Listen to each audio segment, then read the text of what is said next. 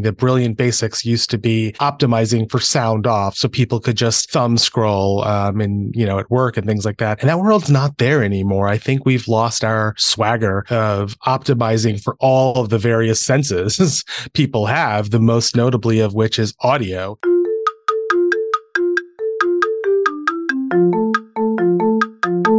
Before we get on with this week's show, I'd like to tell you about an online event Automated Creative are running called Why Do We Need So Many Ads? An Introduction to Live Creative Optimization. The reality is that your competitors are probably already using live optimization, unearthing new insights and getting huge return for their media spends. We've actually proven over serving 6 billion impressions that brands that don't do this leave 17% of media value on the table. So this event is for newbies and pros. So if you're live optimization curious or just fed up with how your ads are being optimized, then this event is for you. If you go to www.automatedcreative.net, there is a link at the top of the page.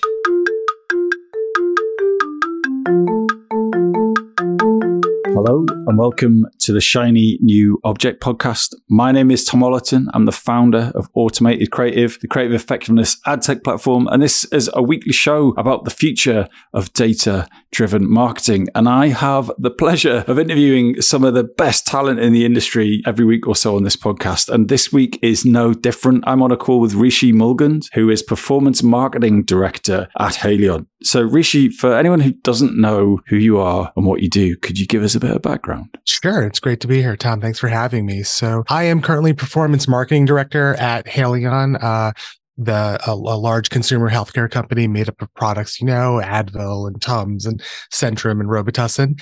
And I've been in marketing now, but my, entire background is in brand marketing. So I think this is a wonderful step of, kind of becoming that modern marketer of being data-driven focused. So we run agile optimization sprints to, improve the ROI of all of our advertising, whether it's paid, owned, or earned. Very close to home, Rishi. So I'm looking forward to this. And you're also a client of ours, so I have to be on my best behavior, but hopefully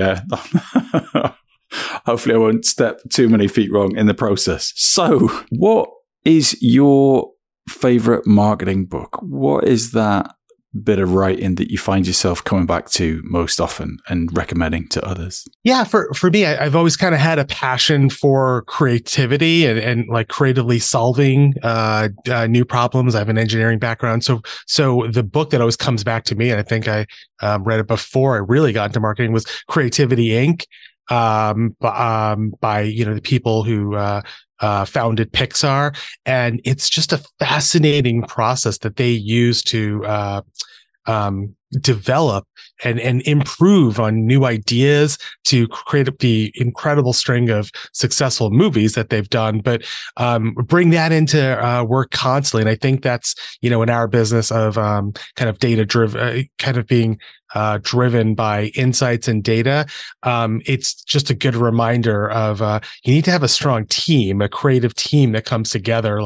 Individuals don't create ideas; they get built and they get broken down to build stronger ideas. So yeah, I'm a huge fan of Creativity Inc. So I'm not much of a reader. I'm a listener of books, and I have actually listened to that book. I'm not sure, is it the guy who wrote it that read it? It certainly felt like that. And I got a lot from it. So I just kind of want to help anyone who hasn't listened to that book understand like what those key points are. I know that one of the ones that came back for me was, I can't remember what it was called, but it was like a peer group where you bring your story or your storyboards, and then there's this group that sits around and passionately sort of picks it apart in a constructive way. What were the other bits in the book that you've taken on board into your day-to-day? Well, I think so. Yeah, their P group's called the Brain Trust, and I think that's a massive one. And a lot of the best work we've seen recently in our industry, AB InBev, I think even McDonald's, they use an element of that. And the key thing I think to that, it's a key lesson from that applies to everything in our industry. But one of the things they learned was like you have to eliminate the power structure when you're getting creative feedback, right? If your manager gives you feedback in a certain way, creative feedback in a certain way, or feedback on anything in your job, you're inclined to follow it, but that's not going to necessarily improve the ideas. And what's one of the first things they found at Pixar. So I think try and create that peer group that can honestly improve on your idea without having any biases between them.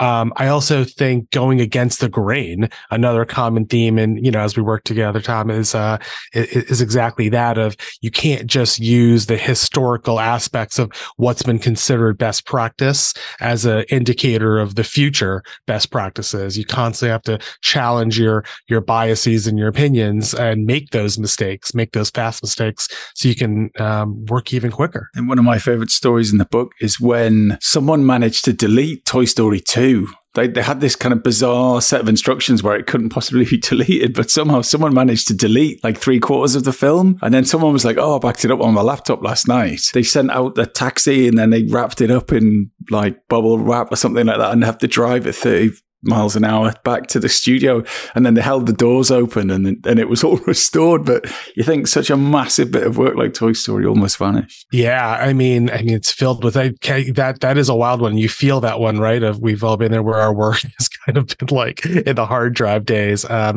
think for me the story that sticks, because it's just such and as we both have children in that kind of way, but the original idea for Frozen, right, based on a book where they were going through it, and the witch, it's like a horrible witch, and she treats her treats the princess like very poorly, and it just wasn't clicking, and someone randomly had the idea to let's make it sisters who love each other, and they're trying to get through it, and that's what created Frozen. And we're talking about billions of dollars here, so it just kind of shows the power that when you can have when you work as a team.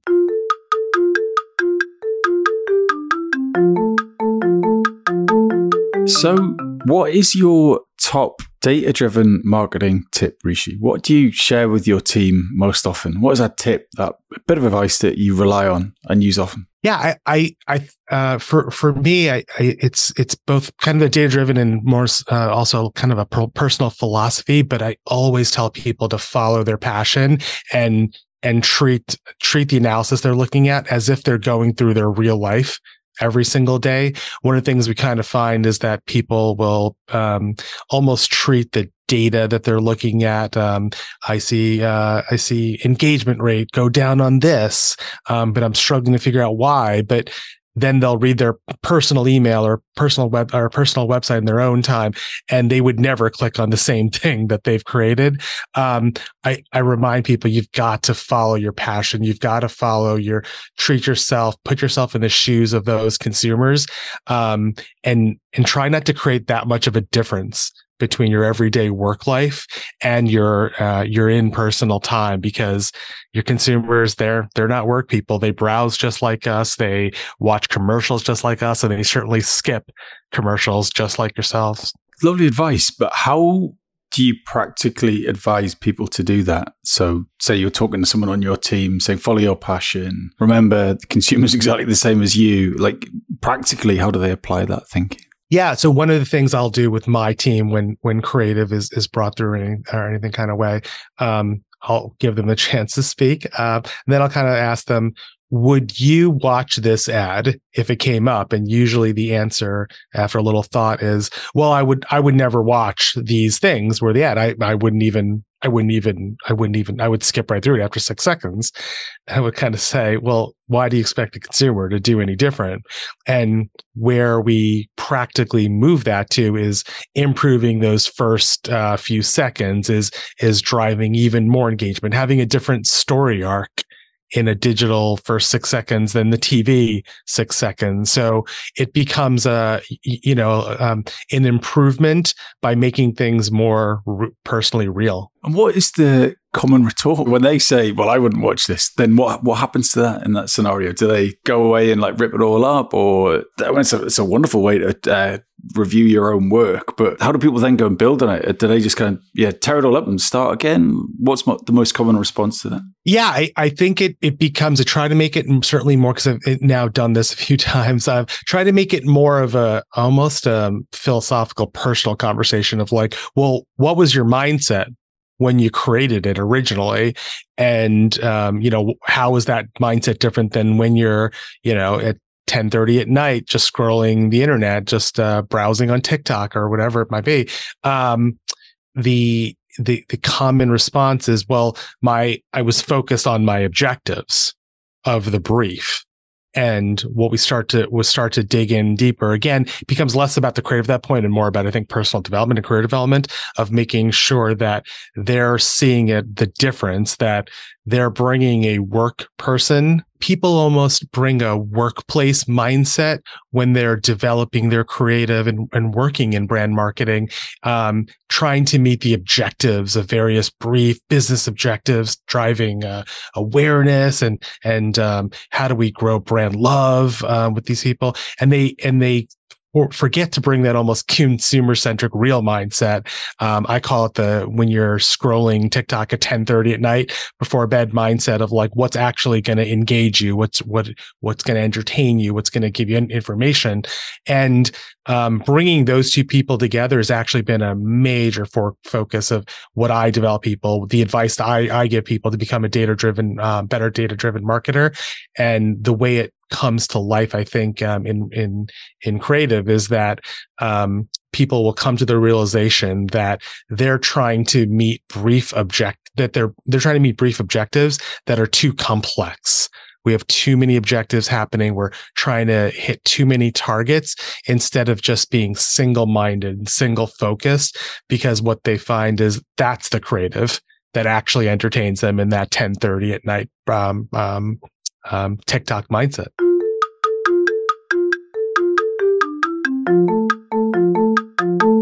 This episode of the Shiny New Object podcast is brought to you in partnership with MadFest. Whether it's live in London or streamed online to the global marketing community, you can always expect a distinctive and daring blend of fast-paced content, startup innovation pitches, and unconventional entertainment from MadFest events. You'll find me causing trouble on stage, recording live versions of this podcast, and sharing a beer with the nicest and most influential people in marketing. Check it out at www.madfestlondon.com.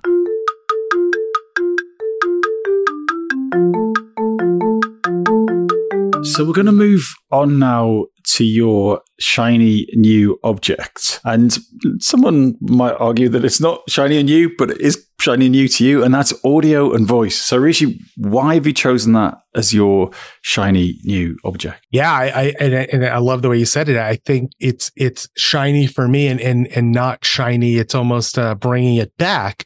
But we have now come to a world, I think, where a lot of the best practices many of us were trained on, 10 years ago, were this world of audio off, where the idea of optimizing, the brilliant basics used to be optimizing for sound off, so people could just thumb scroll and at work and things like that. And that world's not there anymore. I think we've lost our swagger of optimizing for all of the various senses people have, the most notably of which is audio. And in our particular case, particularly in healthcare, where things need to sometimes be explained a bit more, voice. We've forgotten the importance of optimizing clearly for explaining our claims, explaining our science, even humanizing it a bit more. And we're beginning to see some incredible results just by making sure our claims are voiced over. Just the difference of voicing over your claims, your ad, and having that layer of information to meet the ABCD best practices is providing huge lifts in sales, conversion, and ROAS. So let's get onto the data in a bit. I don't know how much you can share. Maybe that you share all you can, but that's fine. But what I want to know is, like, how did you get on that journey? It sounds like you've done testing. That's great.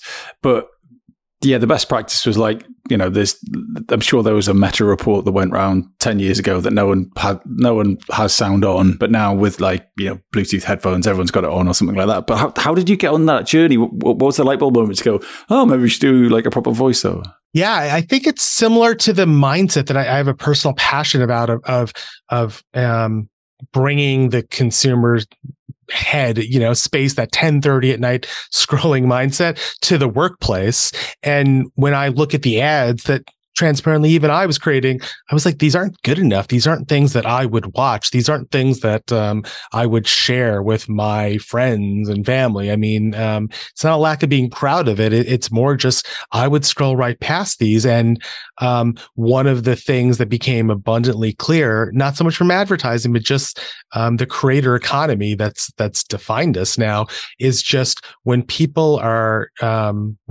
voicing over their work, when people are talking, you see such a level of personally increased engagement to the ABCD best practices. It's increased connection with the ad, with the creator.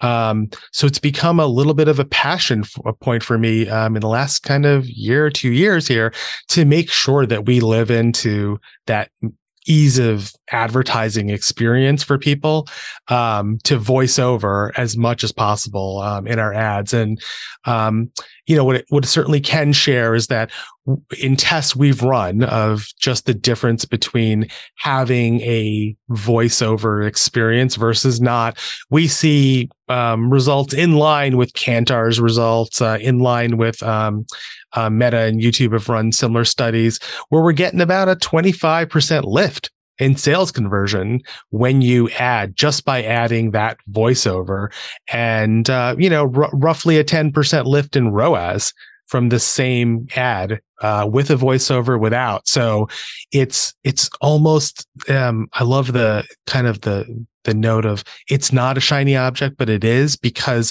it's not rocket science in that way, and it shouldn't be. It should be easy for the consumer to understand, but it is rocket science in the sense that why aren't we doing this? We see a sizable number of creative in our industry that has made it so hard for consumers to understand because we're not prioritizing voicing over and audio in our creative. So if I'm hearing you right, the rise of the creator economy, so TikTokers talking from the heart in an authentic way about whatever that topic is or that product is or that thing is that they're excited about. Sound brings an authenticity that you just can't get with nice animated text. So therefore, if people are listening to those kind of platforms that are driven, oddly, primarily by audio, despite being visual channels, as soon as an advert doesn't have that, it becomes almost black and white, almost redundant. Exactly. It becomes too easy to skip. It becomes too easy to forget, to the creating that mental availability space.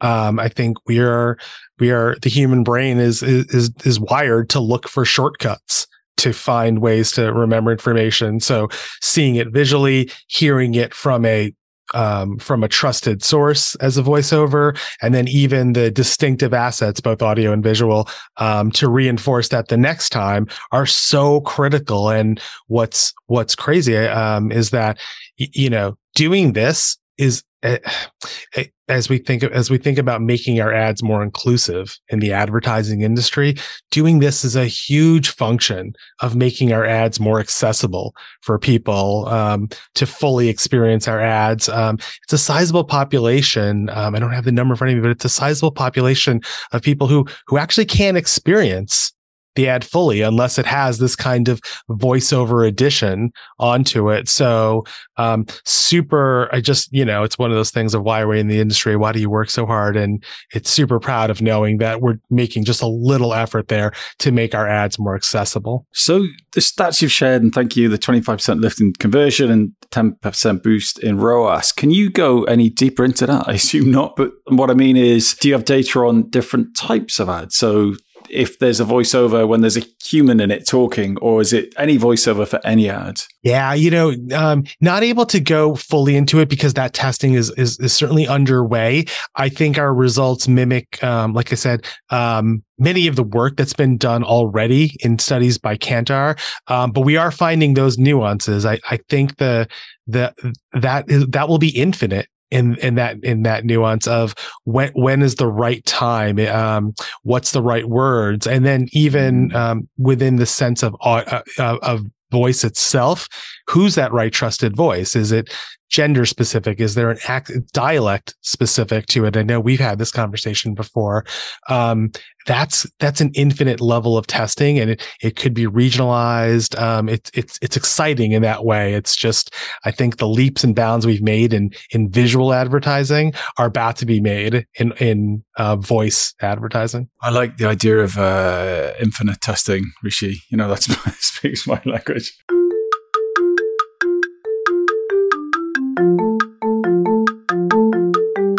So that creates an opportunity and a problem as far as I can see it. So if you're UniVoice, someone's got to record that audio, or have you found a smart AI way of doing it? And do you see, is there any correlation between an authentic, naturally recorded voice versus some of the audio tools that are available? Yeah, to the point of infinite testing, there are ways to do simple tests. We found through a synthetic voice test. But one of the things we're really finding is that we, as a business, we have talent coming all the time. We have voiceover talent. We have actors and content in production. So majority and pretty much all of our testing will still be done with human talent for that reason, to get that nuance, to establish that credibility, making sure our brand names are positioned consistently throughout. I think this gets to almost audio distinctiveness. You want your brand name to be said a certain way. You want the claims to be enunciated a certain way. So voiceover talent is really fantastic in that way. And that's not to diminish the tremendous work that's been made in synthetic voice. Yeah, I'm just extrapolating out for automated creative. Obviously, we work at scale and test, and I'm just starting to think, right, that's going to get really expensive for an actual actor, isn't it? And so there's going to have to be that uncanny valley crossed at some point where the synthetic voice is good enough, really. But that's great feedback to know that without it being real, it doesn't quite hit the brand guidelines that it needs to. And it actually reminds me of a conversation with one of our other guests on this show, and he's talking about pet care, and he was saying that the best practice back in the day used to have two models who were really good looking with a dog or a cat. And he says that fundamentally, if you work in pet care, it's so easy to spot when that model has never met that animal before. It just doesn't look at it in the right way. And that authenticity, I mean, it's such a buzzword, but it's so true. And I think you've opened my eyes, actually. Getting someone to stop scrolling at 10:30 at night when you're about to fall asleep, you've had a couple of beers. It has to be compelling. It has to be creative. It has to be authentic. Otherwise, it's not going to be functional, right? And it's incredible just because of the amount of content that's consumed, how kind of our BS meter. Our BS meter is so high and so finely tuned to find those things that you talk about, whether it's in pet care or audio and these kinds of things.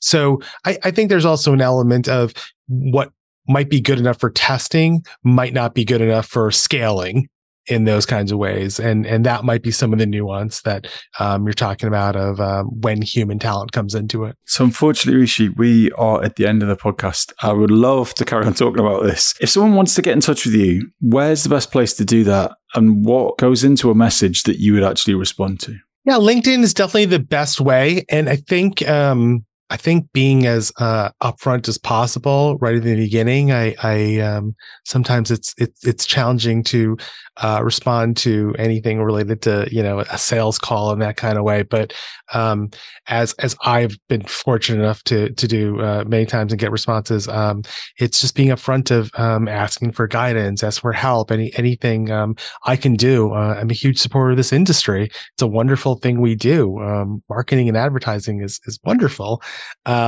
So anything I can ever do to support the industry, I try to be pretty proactive there. Fantastic. Rishi, thank you so much for your time. Thanks for having me, Tom.